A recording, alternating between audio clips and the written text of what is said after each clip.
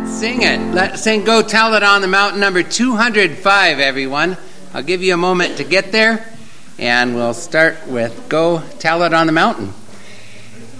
Or in the valleys. It says so. Everybody there, 205, Go Tell It on the Mountain. Welcome to Sunday School, 1 week before Christmas Eve. I'm looking forward to the day together. Go ahead, Valerie.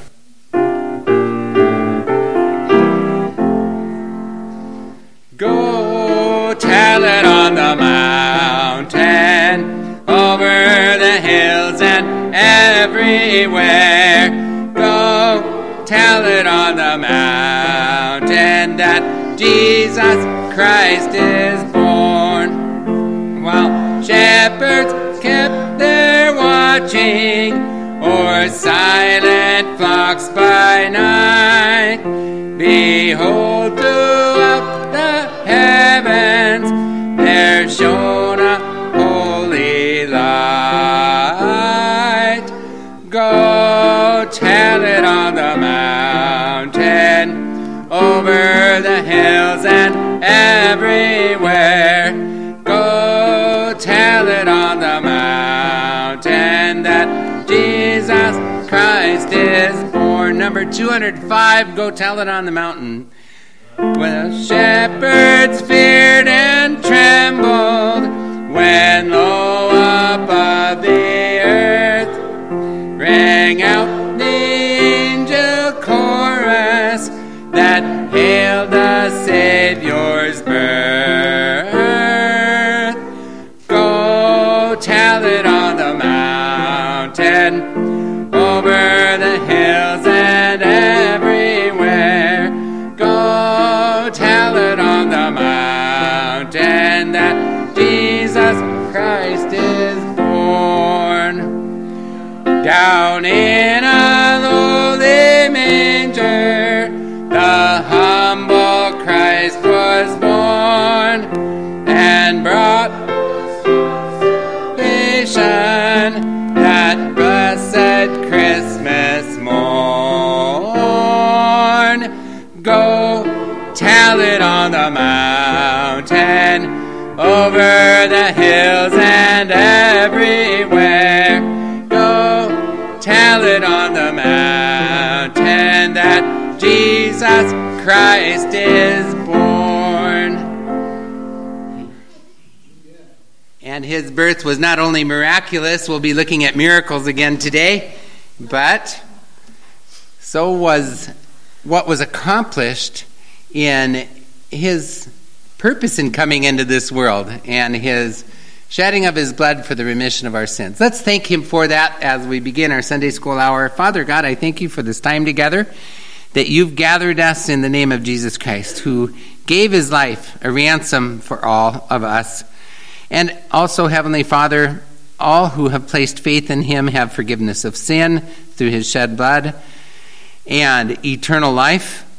We realize, too, that his death, burial, and resurrection are proof that he is who the Bible says he is. Father God, I ask you that we would enjoy Christmas season and not just the decorations, but the message that we have to offer others, and that we would be those who go tell it in our community. Also, Heavenly Father, we ask that in our Sunday school class today, you would bless that your word would be made clear by the work of the Holy Spirit. And thank you for Alan preparing this lesson. Father God, I ask you that as we consider angels and their part in all of your creation, that we would learn more about you, and in so doing, live in a way that is honoring to you, realizing that we're being observed all the time. Father God, thank you again for this time together. In Jesus' name I pray, amen. All right, we'll be getting into picking up where we left off here in just a second. So, as we get ready to dive back into this, I realized, even without some of the other comments that I got, that I kind of flew through that information last week.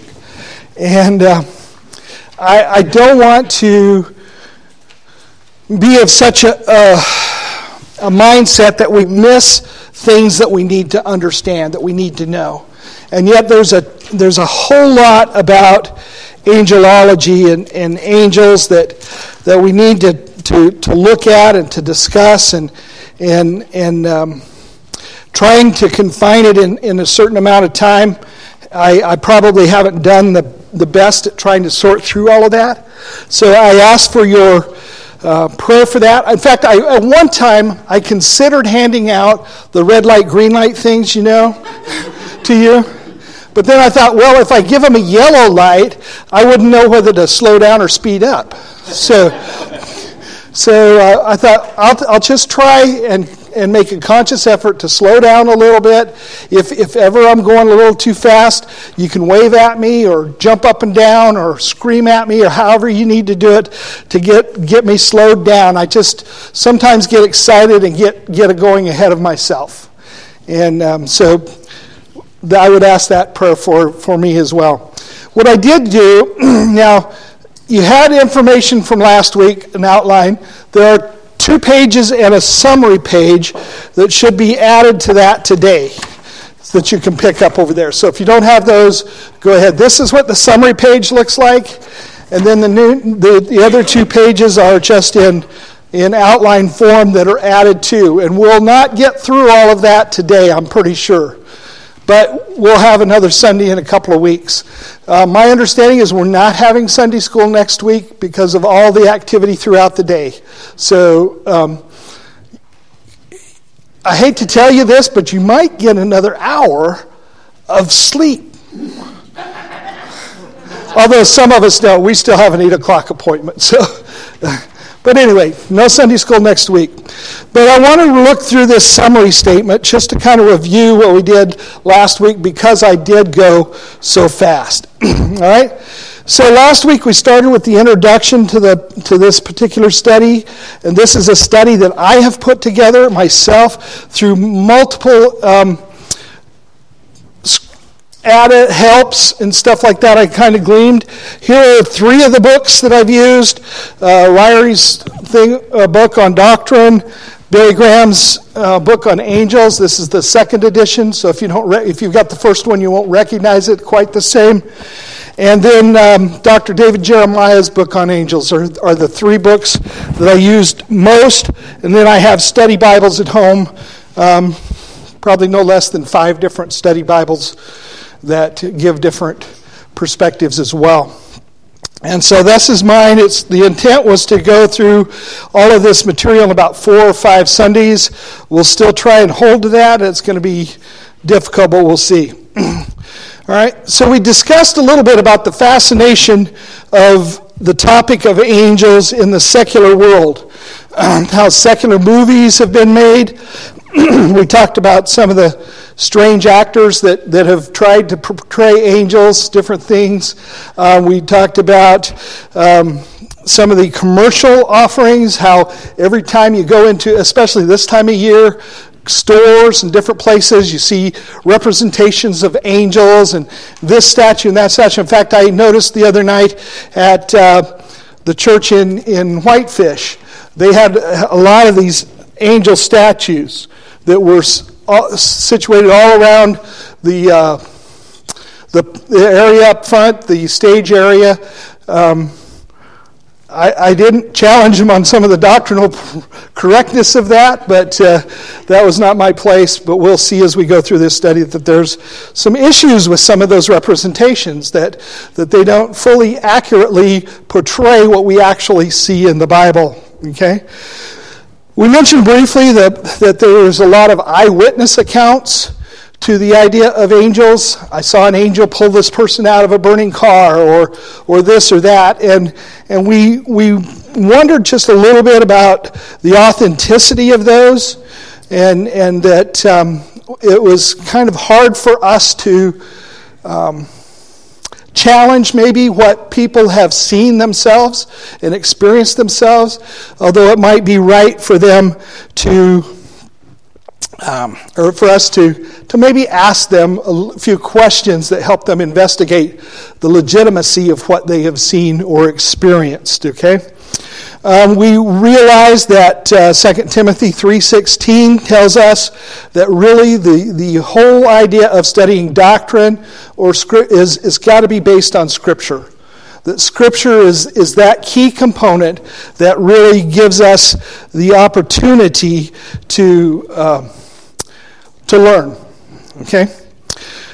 We had given 3 warnings out that Dr. David Jeremiah had given us. The idea of making sure that we didn't replace God with angels, that we didn't worship angels, and those kind of things. So you can find those in the outline.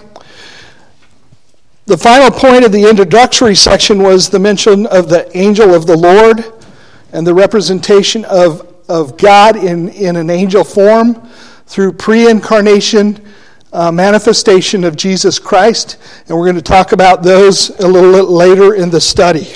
Okay, so we saw that Jesus spoke about angels, and so we saw the reality from the angels' perspective, from Jesus himself speaking about the angels, and on several occasions we saw that. Angels are created beings, we found out.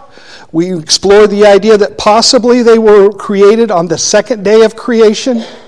We said we couldn't, or at least I said I couldn't be dogmatic about that, but they were created, as it indicates in Job, before the foundations of the earth were set. And so, because they rejoiced at that, so we saw those kind of things. And we ended that discussion last week that angel spirits are spiritual beings. They're also referred to as winds or spirits, or sometimes as fire or as stars. And so those stars even suggest maybe orbs of fire or very bright light. So that's kind of a summary of last week. If you have your outlines, we're going to be starting with point H. And I don't even have a page number on mine, but 3 on the bottom. 3 on the bottom? Okay. The other thing that I would warn you as I was going back through some of this, there are a couple of grammatical errors, and they drive me nuts, but I had missed them initially. Like instead of it says if, or instead of than it says then, and I found those, and I apologize for those even now, but there's a few of them in there. Okay. So H says that angels are spiritual beings, but they are limited. So we're building upon that idea that they were spiritual beings. We saw in Hebrews chapter 1, verse 14, that they were spiritual beings meant to minister to the saints or to the saved. You remember seeing that? Okay? So they are spiritual beings, and yet they're limited. And that's one of the important points that we have to recognize. They're spiritual beings, but there are limitations.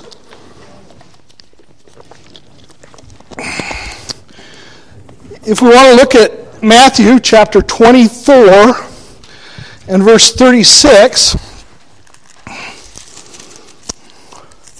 Matthew 24:36, many of us would recognize that this is one of Jesus' famous teachings about things to come, answering the questions of his disciples. And in chapter 24, verse 36, Jesus says, "But of that day and hour no one knows, not even the angels of heaven, but my Father only." And so that represents to us that angels don't know everything, right? So they are not omniscient. Now, we'll find that they have probably a greater knowledge than we do about some things and lesser knowledge about other things than we do. For instance, they cannot understand salvation by grace because they haven't fallen. And we'll talk a little bit about that in the future, but they're not omniscient. Okay? In Revelation chapter 5, And when you talk about angels, you spend a lot of time in Revelation because there's a lot of evidence about angels, especially in the future. And we'll have a section that specifically deals on angels today and in the future at another point. But when we look there, we can see in verses 1 through 3 of Revelation chapter 5, "And I saw in the right hand of him who sat on the throne a scroll written inside and on the back, sealed with 7 seals. And then I saw a strong angel proclaiming with a loud voice, 'Who is worthy to open the scroll and to loose its seals?' And no one in heaven or on earth or under the earth was able to open the scroll or to look into it." The implication here is that neither the angels in heaven or anything on earth, or even the ones under the earth, probably representing the fallen angels, none of them were worthy or strong enough or holy enough, we'll find as well, to open the scroll. Who was the only one? Do we remember? Jesus was the only one. So they are not omnipotent, or they're not all-powerful. And using that same scripture, we also see, point 4 is, they were not as holy as God either, because they were not worthy to open the seals as well. So they're not omniscient, they're not omnipotent, they are not omnipresent, or they're not everywhere at the same time. When you go to Daniel chapter 10, and we'll go to Daniel quite often throughout this study, because he seemed to have an inside track with the angels, if you will. In Daniel chapter 10, Daniel is recording for us a vision of a glorious man, if you will. And he had prayed, and he was in mourning for this 3 weeks, and all of a sudden this man comes and stands before him. He describes him, that his body was like beryl, his face was like appearance of lightning, and his eyes like torches of fire. This is in verse 6. And his arms and his feet like burnished bronze in color, and the sound of his words like the voice of a multitude. So this is a representation, an angel that has come to him. And then I want you to look down in verse 12.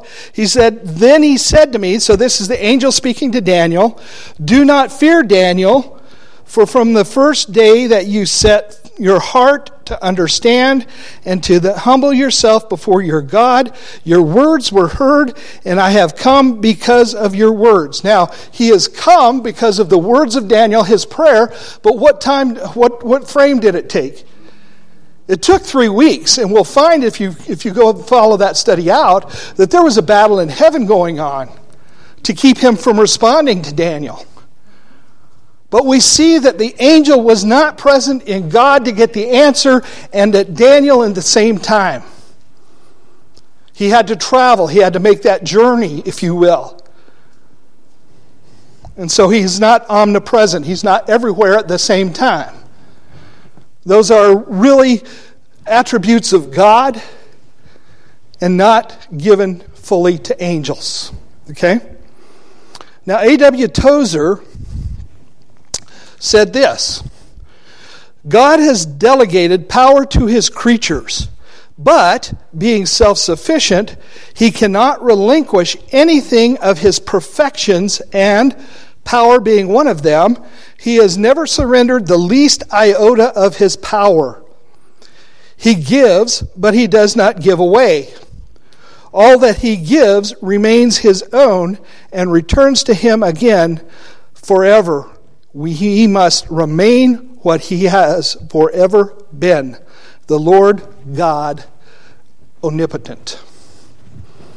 So, angels have some extra powers. They're spiritual beings, but they are limited in what they can do and be. Okay? Any questions about that part? How's the pace? Are we doing better? Okay, good. Number I, or the letter I in the outline. Visible or invisible? My comment is this. They're mostly invisible, but when necessary or useful, or our eyes are opened to see them, they can become visible. Billy Graham is, in his book, said, while angels may become visible by choice, our eyes are not constructed to see them ordinarily, any more than we can see the dimensions of a nuclear field, the structure of atoms, or the electricity that flows through copper wiring. Our ability to sense reality is limited. The deer of, see, here's one of those, so if you want to mark out the R and put the F in there, the deer of the forest far surpass our human capacity in their keenness of smell. Bats possess a phenomenally sensitive built-in radar system. Some animals can see things in the dark that escape our attention. Swallows and geese possess sophisticated guidance systems that appear to border on the supernatural. So why should we think it's strange if men fail to perceive the evidence of angelic presence? Amen? That kind of sums it up, but we're going to talk a little bit more about it. When they do become visible, we see in Scripture that they sometimes are represented as ordinary men. And there's a list here. We're not going to look up all of them, but Abraham, you remember when he was camped out and the 3 angels came to him? And he recognized them. He wanted to feed them. They had a banquet and the whole thing. And they were coming to tell him, hey, look, we're going to take care of Sodom and Gomorrah. We're not going to take this anymore. Now, probably one of those 3 was Jesus. Okay, because when we get to the idea of Lot, or when they went in to rescue Lot out of that, because remember, Abraham petitions them, oh, my nephew's there, right? And if you could find just 10 righteous men is what it works down to. Would you save them? Would you spare them? And they couldn't even find 10. Sounds a little bit like our world almost today, right?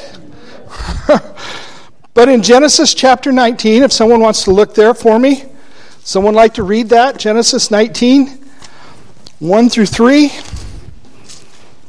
he made them a feast and baked unleavened bread and ate. Okay. So we see a couple of things here. One I'm going to indicate a little bit later, that angels may eat, but they may not have to. Who's going to pass up a good barbecue, right? But the point here was they appeared pretty much like ordinary men. Okay? The same is true for Gideon when he first recognized, and this is probably a representation of Christ as well, but he sees it as an ordinary man to begin with. Manoah and his wife. Who remembers who Manoah is? Samson's papa, right? Okay? So Samson and his wife both interacted with this angel. Manoah seemed to think it was just a regular man. His wife was a little more on the uptake, which typically happens, right? Our wives are a little bit sharper sometimes when it's perceiving or discerning. At least mine is. She said there's something different about this guy. Okay? But you can read about that in Judges chapter 13. However, what I would warn you about, instead of just blowing off the idea that I got to be, that angels may not come to me, what does it say in Hebrews 13:2? Someone have that memorized, or can tell me, or shall we look there? Hebrews 13:2. Yes, it is. You're right. Do not forget to entertain strangers, for by so doing, some have unwittingly entertained what? Angels. Okay? So we need to be aware that we may have an angel in our... There might be one sitting here. Now, I know some of you think that many of you are angels. I love you. But the Scripture warns us to be aware that we might entertain an angel who is in the form of an ordinary man. Okay? We also see in Scripture where they appear in the form of a man, but more than ordinary. Okay? Daniel chapter 10, we were there earlier when when Daniel is describing this man, and he calls him a man, but he describes some attributes that we're not used to seeing, that we would not expect to see in an ordinary man. So in Daniel 10, verses 5 and 6, someone like to read that? Bronze in color, and the sound of his words like the voice of a multitude. Okay, so he saw this certain man, and he starts describing him, and I don't know about you, but I'm thinking, this is no ordinary man. There's something special about this man, okay? In Matthew chapter 28, verse 3, it's describing an angel. It says, his countenance was like lightning, and his clothing as white as snow. And the guards shook for fear of him and became like dead men. This is the representation of the angel at the tomb, where it's getting ready to roll the stone away, right? And those men saw this personification of a man, but it was so magnificent, there was something about it that they fell down as if they were dead. They fell down on their faces. And so it was an angel, but there was more to it than that. There was something beyond, more than the ordinary. All right? So there's a bunch more scripture references you can use for homework if you want to read some more of those at another time. There are opportunities in the Scripture that we see where they appeared to some people, but not to others. Again, in Daniel chapter 10, where we've been multiple times, Daniel is describing what he's seeing, but when he gets down here a little bit, those who were with him did not see that same person, that same angel. So when you study out that chapter, we see that those that were with him were oblivious to it to begin with. Probably one of my favorite ones is in Numbers chapter 22. Remember Balak and Balaam and that whole thing, right? And so Balak sends for Balaam, and then finally he relents and says, all right, I'll travel to you. And he saddles up his donkey, and they start out down the path, and the donkey sees the angel, but Balaam does not. And so he's beating on his donkey, and he's, what's wrong with you, you foolish donkey? And I can just imagine, and I wished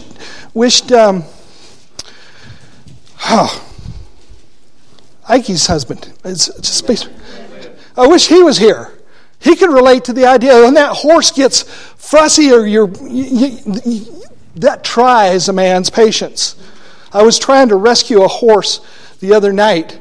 A Palomino horse in the property next to us had a wire fence inside of their fancy fence along the road, and there was about this much space.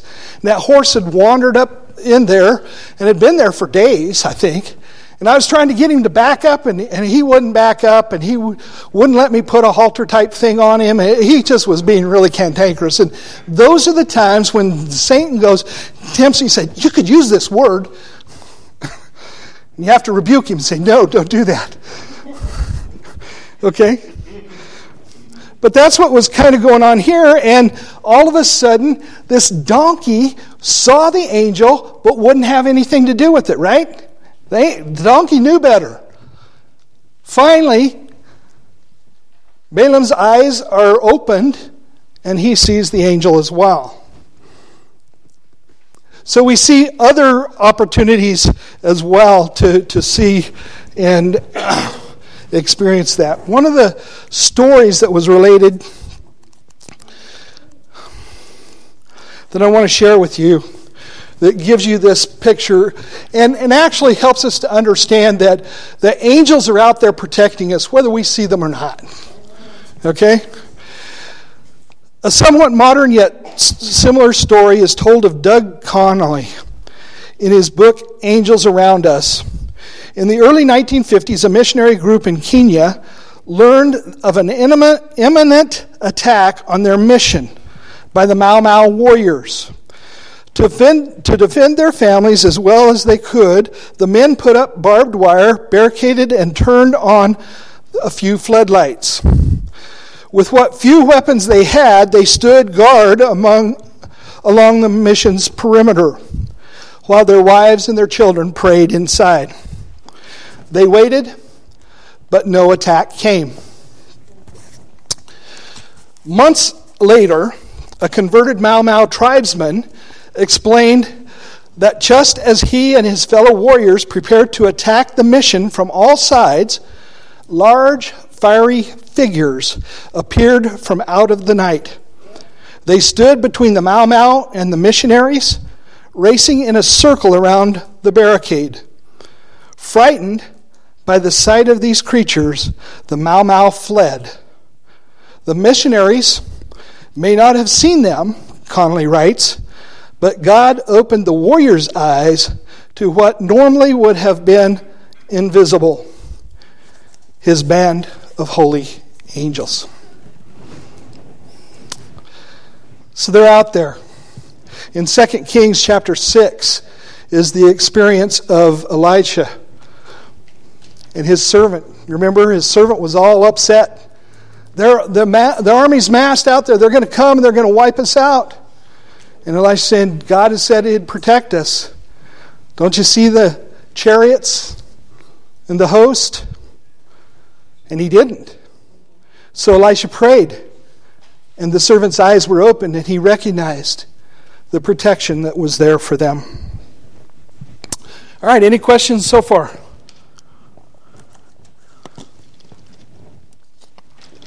I know for certain we're not going to get through all of this today. All right. They also are represented sometimes in the sound. Let's take a look at 2 Samuel.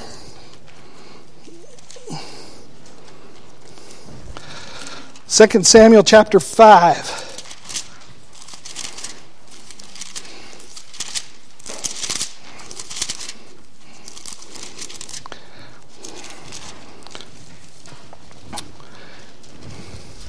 Verses 22 through 25. Someone there would like to read it? Then the Philistines did so as the Lord commanded him, and drove back the Philistines from Geba as far as Gezer. Okay. So who do you think was marching, the marching sound in the tops of the trees? Well, it wasn't the men, was it? It wasn't warriors. We don't get to, I've climbed a few trees in my day, but I never marched in the tops of the trees. It was the angels, right? And the sound of them were coming forth through the marching in the trees. Revelation chapter 10.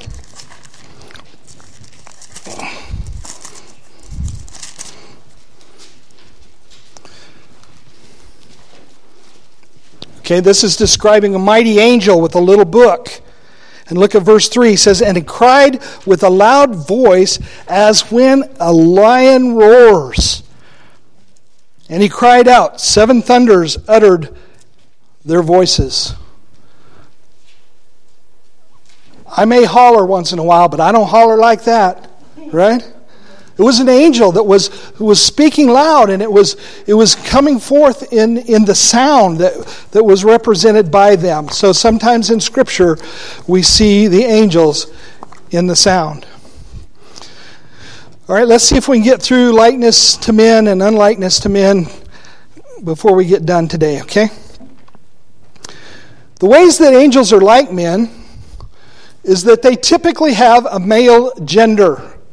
In Genesis 18, 1 and 2. Someone want to look at that one? And someone else be moving to Zechariah 5, 9 for me.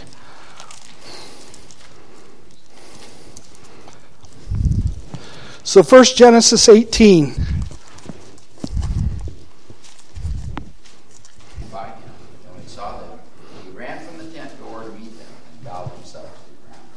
Okay, we've seen this representation before, right? This is Abraham, isn't it? And he sees 3 men. Okay, we also saw the same thing that Lot saw. There's many other places that we can see that generally angels are given a male gender, if it's given at all. Okay? There is one possible exception that I could find. In Zechariah chapter 5, verse 9.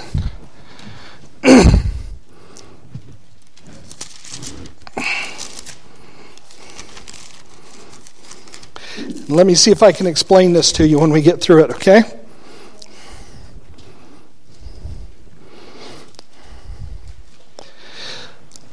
We better start at the beginning of the chapter in order to get the context. Then I turned and raised my eyes and saw there a flying scroll. And he said to me, "What do you see?" So I answered, and I see a flying scroll. Its length, it's 20 cubits, and its width is 10 cubits. And then he said to me, "This is the curse that goes out over the face of the whole earth. Every thief shall be expelled according to this side of the scroll, and every perjurer shall be expelled according to it." In verse 4, "I will send out the curse," he says, the Lord of hosts. "It shall enter the house of the thief and the house of the one who swears falsely by my name. It shall remain in the midst of his house and consume it with its timber and stones," starting in verse 5. "Then the angel who talked with me came out, and he said to me, 'Lift your eyes now and see this that goes forth.' So I asked, 'What is it?'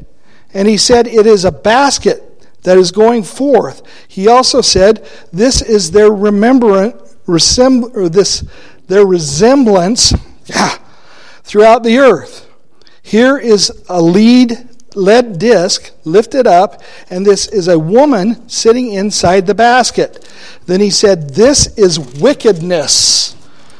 And he thrust her down into the basket and threw the lead cover over its mouth." So we see wickedness, a representation of wickedness is a woman in this basket with a lead covering over it, right? Here's where I want you to focus in on verse 9. "Then I raised my eyes and looked, and there were 2 women coming with the wind in their wings, for they had wings like the wings of a stork. And they lifted up the basket between earth and heaven. And so I said to the angel who talked with me, 'Where are they carrying the basket?' And he said to me, 'To build a house for it in the land of Shinar. When it is ready, the basket will be set there on its base.'" Okay, so what do we see? Wickedness in the basket, and 2 women angels come to carry the basket away. This is a picture of, or a representation of, wickedness being set forth for future judgment. And my understanding, and again, I'm not going to be terribly dogmatic about this, is that those women were angels, fallen angels, assigned to take the basket of wickedness to a place for future judgment. So there is the one possible exception that we find in Scripture to angels being given gender of male. Now, there's a lot of times they're not giving any gender specific in that sense.